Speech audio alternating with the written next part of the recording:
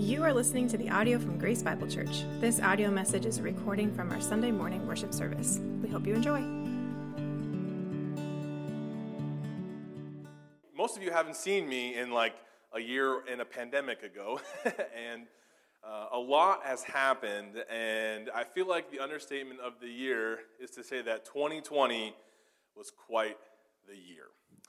And as I'm sure many of you know, this past summer, Laura and I transitioned to a new CCO partnership with a church down in Dallas, Pennsylvania, outside of Wilkes-Barre, reaching out to college students in the Wilkes-Barre Back Mountain area. No, not Dallas, Texas. People have said, "You're moving to Texas?" And I'm like, that's way too warm for me down there. And so when I came to this area in 2010 to start Bible college, I had only been saved for a little over a year, and I had a long way to grow in my faith. And not only that, but actually to be prepared to be launched into full-time ministry seemed like a very daunting task. And if you know any of my story, you know that I've come from a crazy place, and to see where God has brought me now, I give him all the glory. But coming into college was a really tough transition for me. The first semester of my freshman year was incredibly difficult, and I struggled with making friends, studying the Bible, learning ministry, along with trying to figure out what it meant to live for Christ instead of myself. And this whole Christian thing was all very new to me, and it was a lot to take in. It was a lot to take in. However, if it wasn't for Grace Bible Church, I honestly believe I would have dropped out of college, and I don't know where I would be today. And regardless of all of my struggles, trials, downfalls, mistakes, quirks, you welcomed me as a freshman and treated me as one of your own. You welcomed me into your homes, your families, and your lives. And you showed me such love and care while also pushing me to grow in my faith.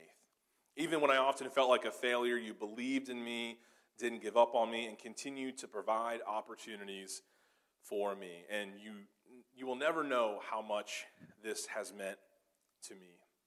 And it was during my freshman semester, my freshman year, that I truly began to see the gospel in action and see the beauty of the body of Christ. Because my whole life I felt like an outsider, but because of this church, I felt like I finally began to belong. And as I continued on in college, I was involved in a lot of different ministries here at the church, learning and growing everything from youth group to worship team to outreach, running a coffee shop, you name it, everything in between. And then in my senior year in college, I moved into Scranton, finished up my degree online, which allowed me then to do a one-year full-time internship with the church. And the goal of that internship, my senior year, was to take over the Hub Student Lounge, but really to start a college ministry. And at that point, my senior year in college, I had no intention of doing college ministry full-time. It wasn't even on my radar. I was going to school for working with high school students, but college ministry seemed very distant and different. But as a student, I wanted as much experience as possible, so I was excited to try it out for a year, to say, okay, I'm here to learn. That's the goal of being a student. So let's do this. And I remember saying to myself, I'm always open to new things. I mean, I'm a student. I'm here to learn. What's the worst that could happen? Famous last words of a lot of people. Well, that year, the year I started doing college ministry as an internship with this church, that year drastically changed the course of my life. It was during that internship where I began to feel God to tug on my heart to pursue college ministry. And as of 2013, there were roughly 35,000 college students on campuses in this area with 0 intentional college outreaches that I was aware of. And this stunned me.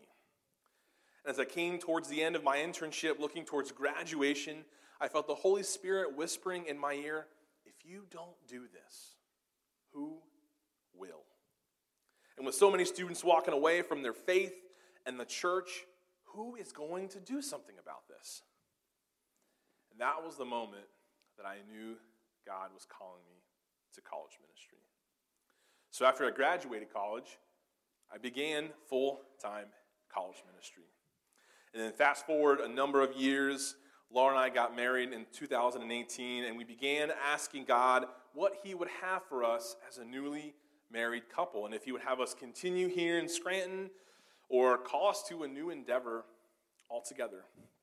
And after months of prayer, consideration, reflection, we felt and we knew that God was calling us to a new season of life and ministry together. So this past summer, we transitioned to a new CCO partnership. And again, for those of you who may not be familiar, I work full-time with the CCO, Coalition for Christian Outreach, as a full-time missionary reaching out to college students. And so this summer, we transitioned to a new church partnership, and we were really excited about this opportunity and the ways it would expand college ministry here in Northeast Pennsylvania and better resource us to continue reaching students. And while it was incredibly hard to make that transition, and not just because of the pandemic, we knew that God was calling us to a new chapter. So we stepped out in faith. And to be honest, I still to this day lament on how our time together was cut short this past spring because of COVID. But praise be that we're still in Northeast Pennsylvania. We're not too far because we believe that God has called us to this area. We believe that. And I feel like I could write an entire book on how much this church means to me, what you've taught me, how you've supported me, how you continue to support me. I probably could have said a lot already this morning that I didn't. It was so hard. How do I summarize my time, 10 years in a church? And I probably didn't do it justice. And I don't say lightly that I don't know where I would be today without you all. So from the bottom of my heart and what it's worth, thank you. And if you'd like to hear more about our ministry to students or how you can partner with us, feel free to reach out to us. We'd love to talk more about that and just kind of share our heart. And who would have thought that we would be making this job transition, this move, a new ministry, a new church? Who would have thought that we'd be doing all of that in a pandemic? Whew. It has, for us as a family, 2020 was a ride. It was just absolutely crazy. From when it started, with the pandemic, and we knew we were going to be moving, buying a house.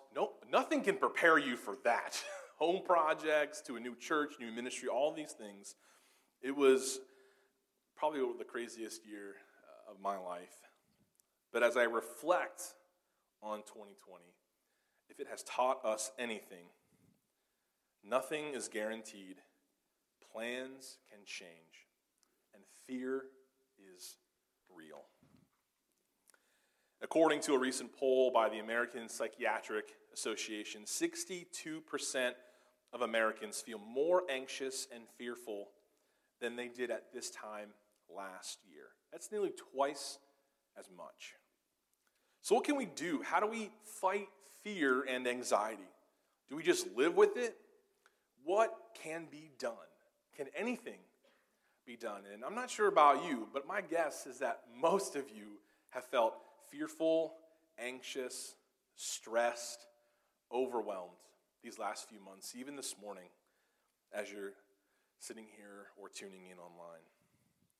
And so I say all that to lead us into the passage that we're going to be looking at this morning. So if you would, please turn to Mark chapter 4. We're going to be looking at verses 35 through 41, and if you want to grab one of the Bibles in front of you, it's on page 839. So Mark 4, 35 through 41.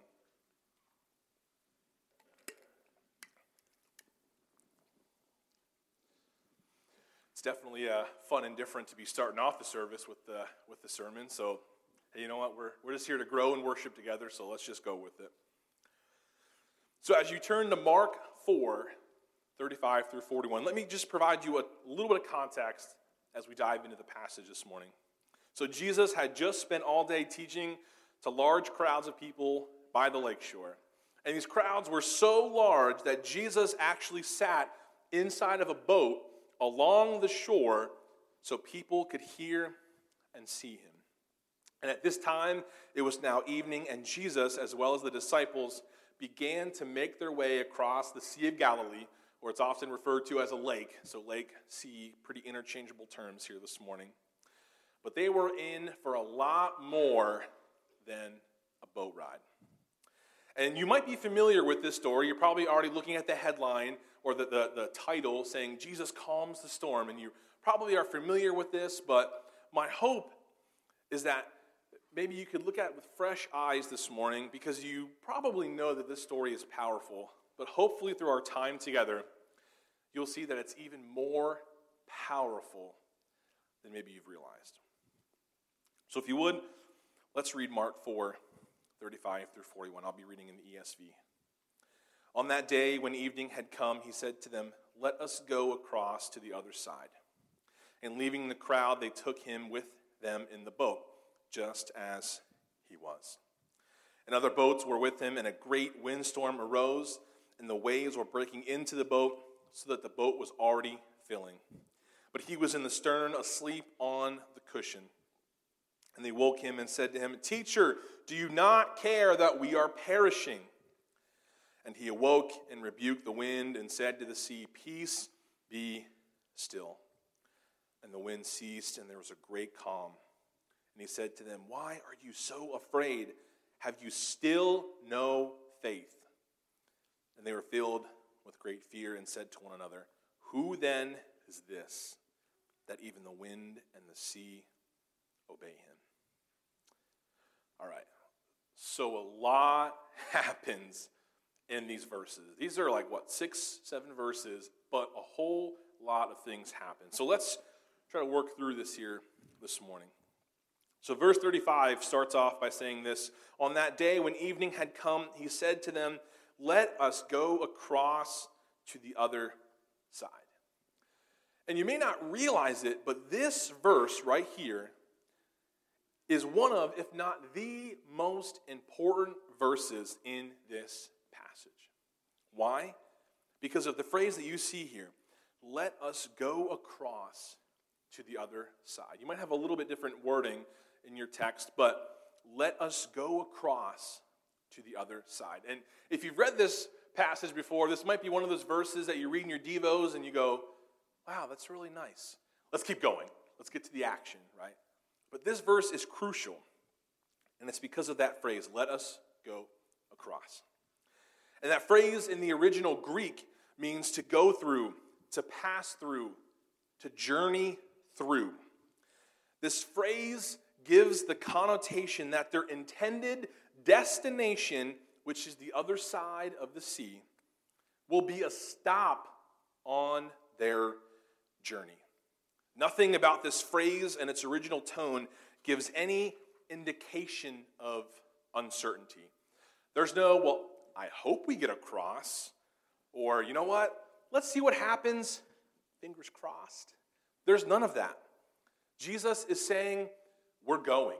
Let's go across to the other side. And I'm sure many of you right now are probably tracking packages, still waiting for Christmas gifts to come in. And you're probably just waiting in anticipation for that next tracking update. You know, when you go to check on the tracking number, it just says like missing in space, wherever it is right now. It's just gone with the wind. But it's as if you have received the next tracking update even before it's come up. It's as if Jesus has already given them the next update before it even left the current location. That is the connotation here, is that we're going. Let us go to the other side. And here's why this is such a big deal. Jesus made a promise to the disciples that they would cross to the other side even before they left.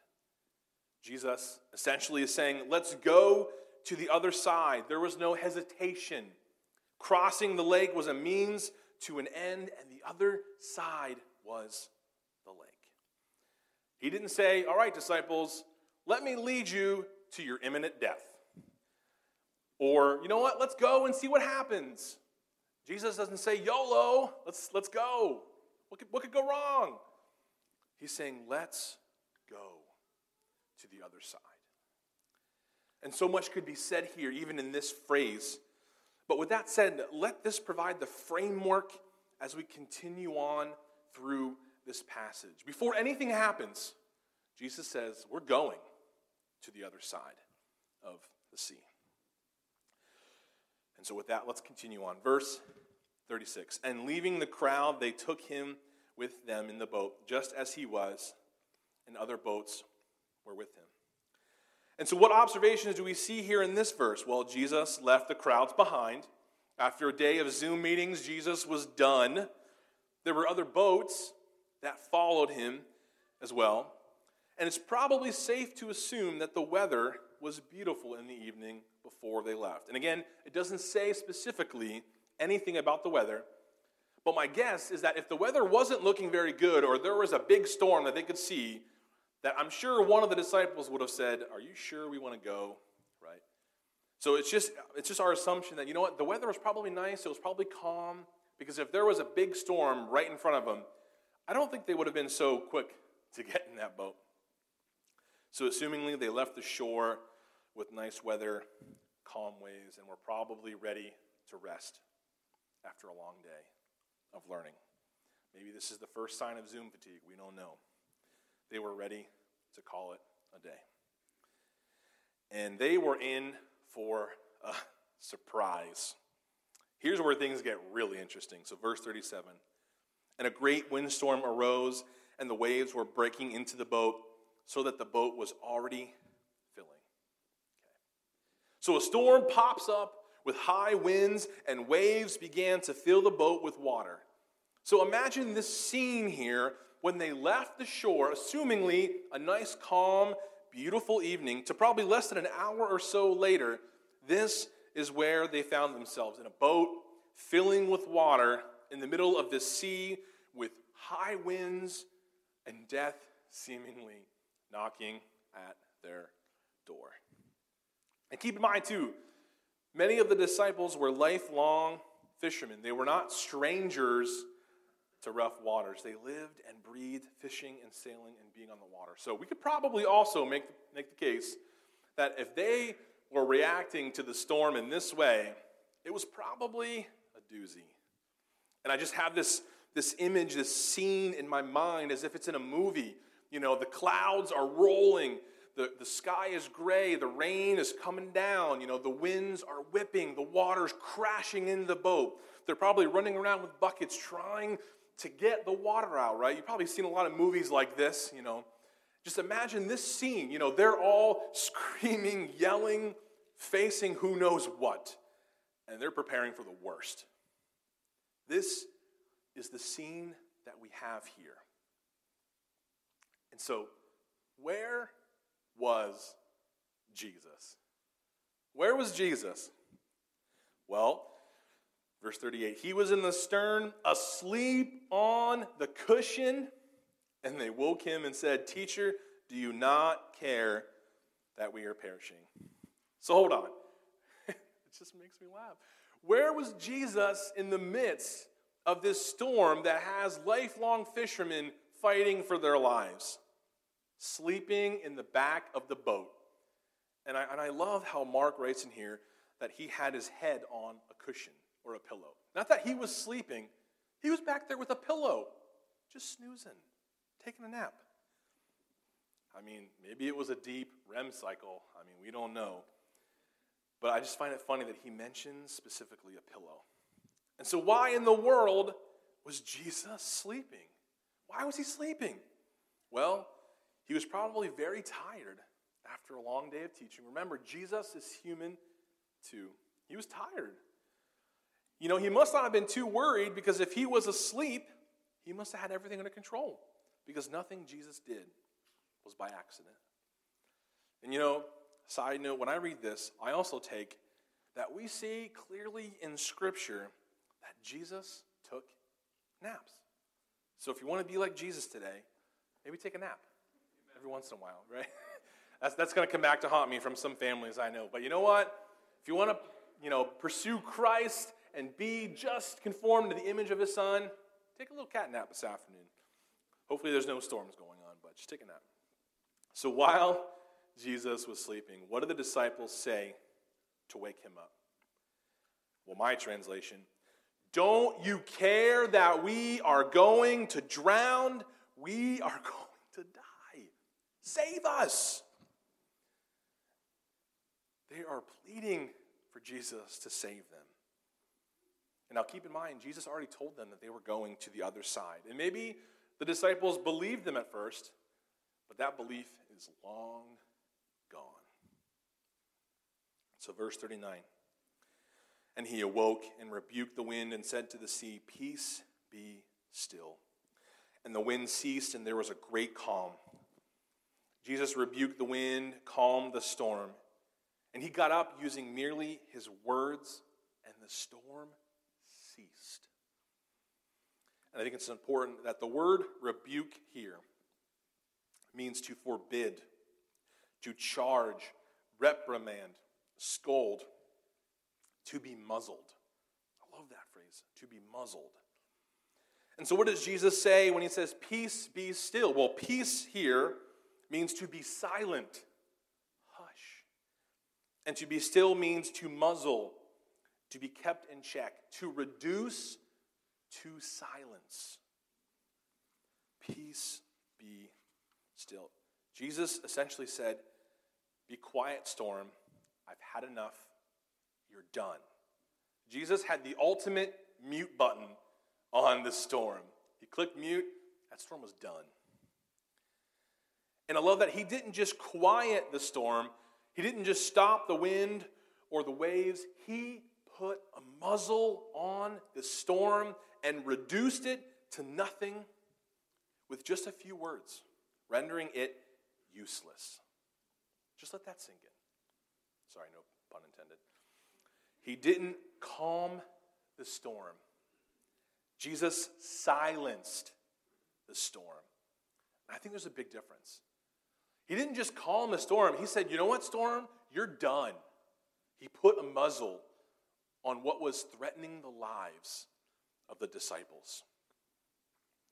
He didn't calm the storm. He silenced the storm. So imagine you have this big, epic scene where the disciples are facing death. They're getting water out of the boat. They're running around.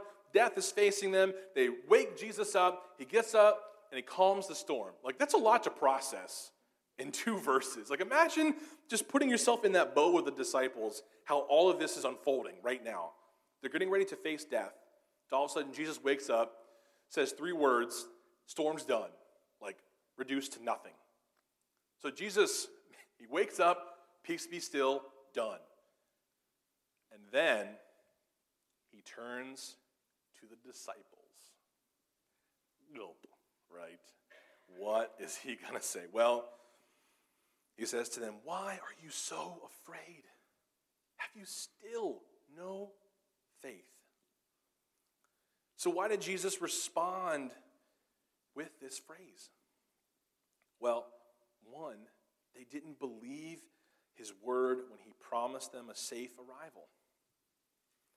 Second, it had not dawned on them who Jesus really was and what he was capable of. It still was not sinking in their brains who Jesus was and what he can do, what he's here to do. And third, they accused Jesus of not caring. Imagine what Jesus felt in those moments. How dare you accuse me of not caring about you?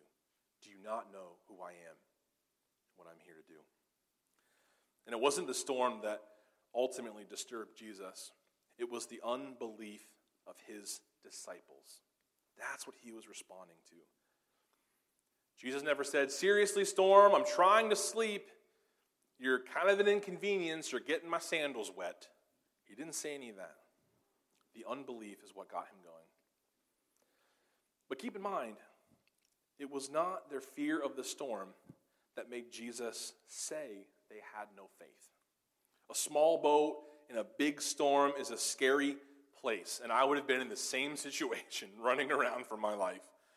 And I don't really know how to swim that well, so I probably would have been long gone at this point, who knows. And their initial fear, in and of itself, isn't necessarily wrong. But what the disciples chose to do with that fear and where it ultimately led them was what made the difference.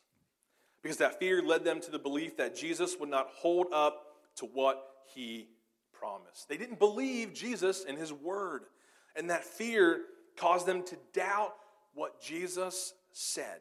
And their trust wavered. So what was their response? Well, verse 41 again.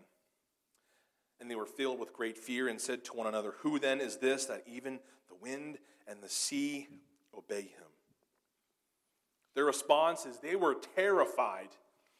And the reality is the muzzling of the sea should have filled them with peace. But instead they were just as afraid, if not more, when Jesus silenced the storm as when they were in the midst of it. They were just as afraid after Jesus calmed the storm as when they were in the midst of it. That is some real fear. And what do they say to one another? Who then is this that even the wind and the sea obey him? Because in a few moments they saw the full scope of Jesus, the fullness of his deity, truly man, truly God. And Jesus called them out on being more afraid of the storm than of him, because they gave the storm more power and authority in their life than Jesus. And this is essentially the root of fear. And that's why we often feel crippled by fear, because to fear means to give power and authority over, to hand over the reins, to hand the keys over, to let loose something that was once chained up. And when you fear something, someone, some situation, you're essentially giving it, them, more power than you. And that fear is actually the one muzzling you. And now, don't get me wrong. It's human nature to experience fear.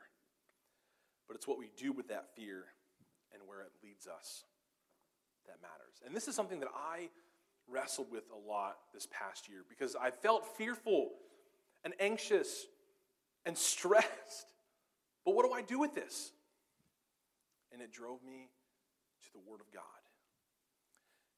especially this passage. And in light of what we've read here, which feels like it was just a flyover because there's so much in here, but it really got me thinking, if God has this kind of authority over the wind and the sea and the storms, what does this say about his authority over our problems, trials, anxieties? What does this say about his authority over the issues you are currently battling? The fears that you have in your life right now. Fears of uncertainty. Fears surrounding this pandemic. Maybe fears surrounding your job, money, health.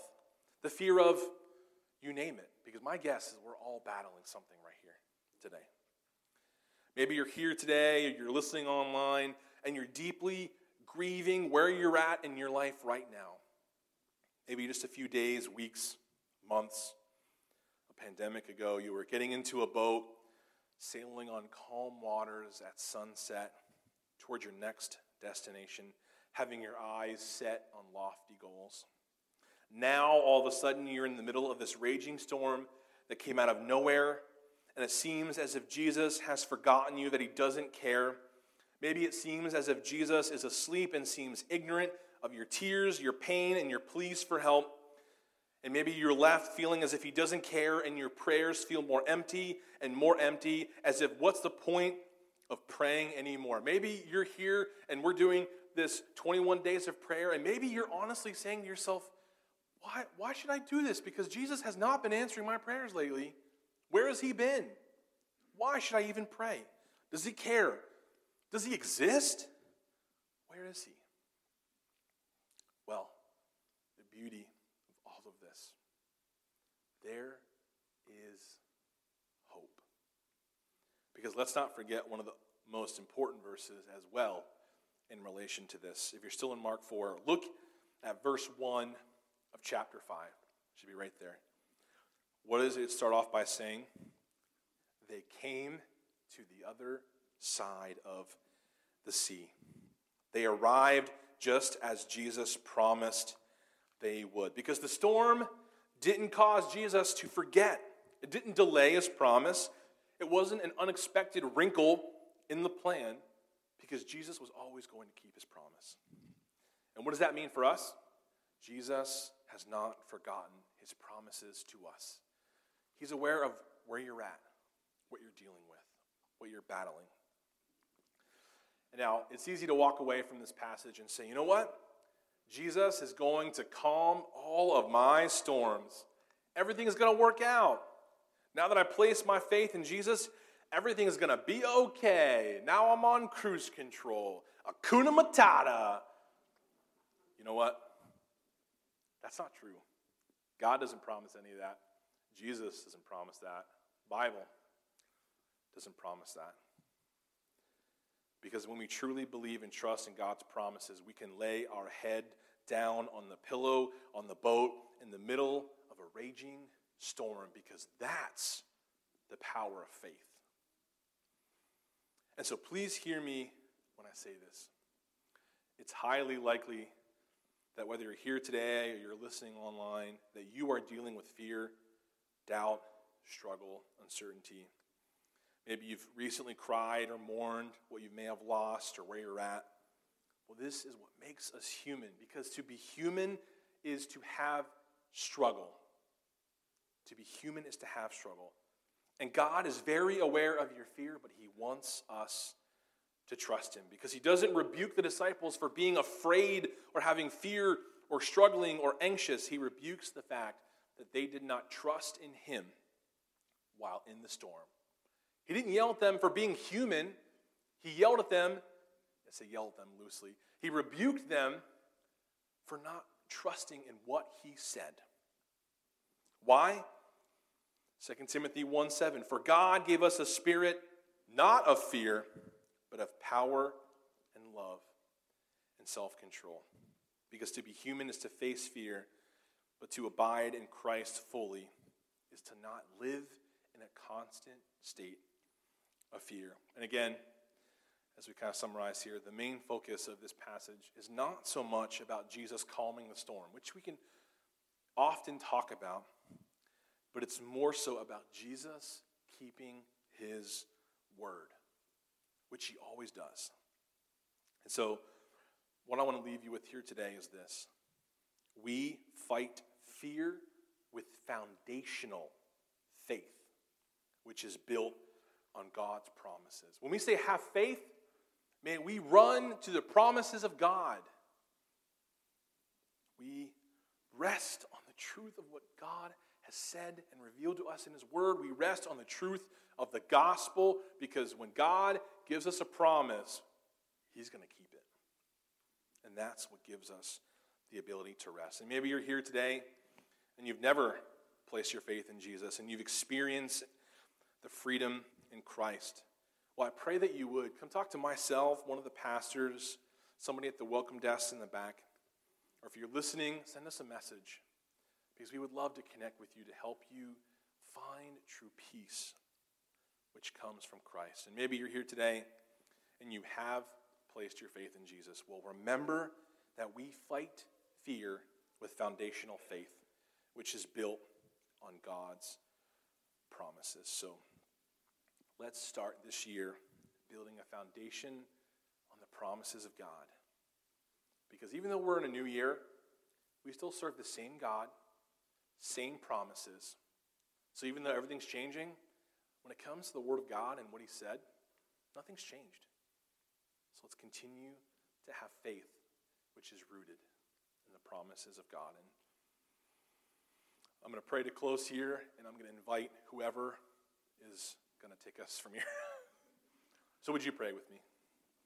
Jesus, thank you so much that you always hold up your end of the bargain, because to me, when I think of grace, I think of the fact that we seem to always fail and make mistakes, and we say we want to do what we want to do, and we want to follow you, and we often are left empty because we're not perfect. We do struggle, but Lord, thank you that you are constant, and you are always there for us, and you always hold up to your end of the deal.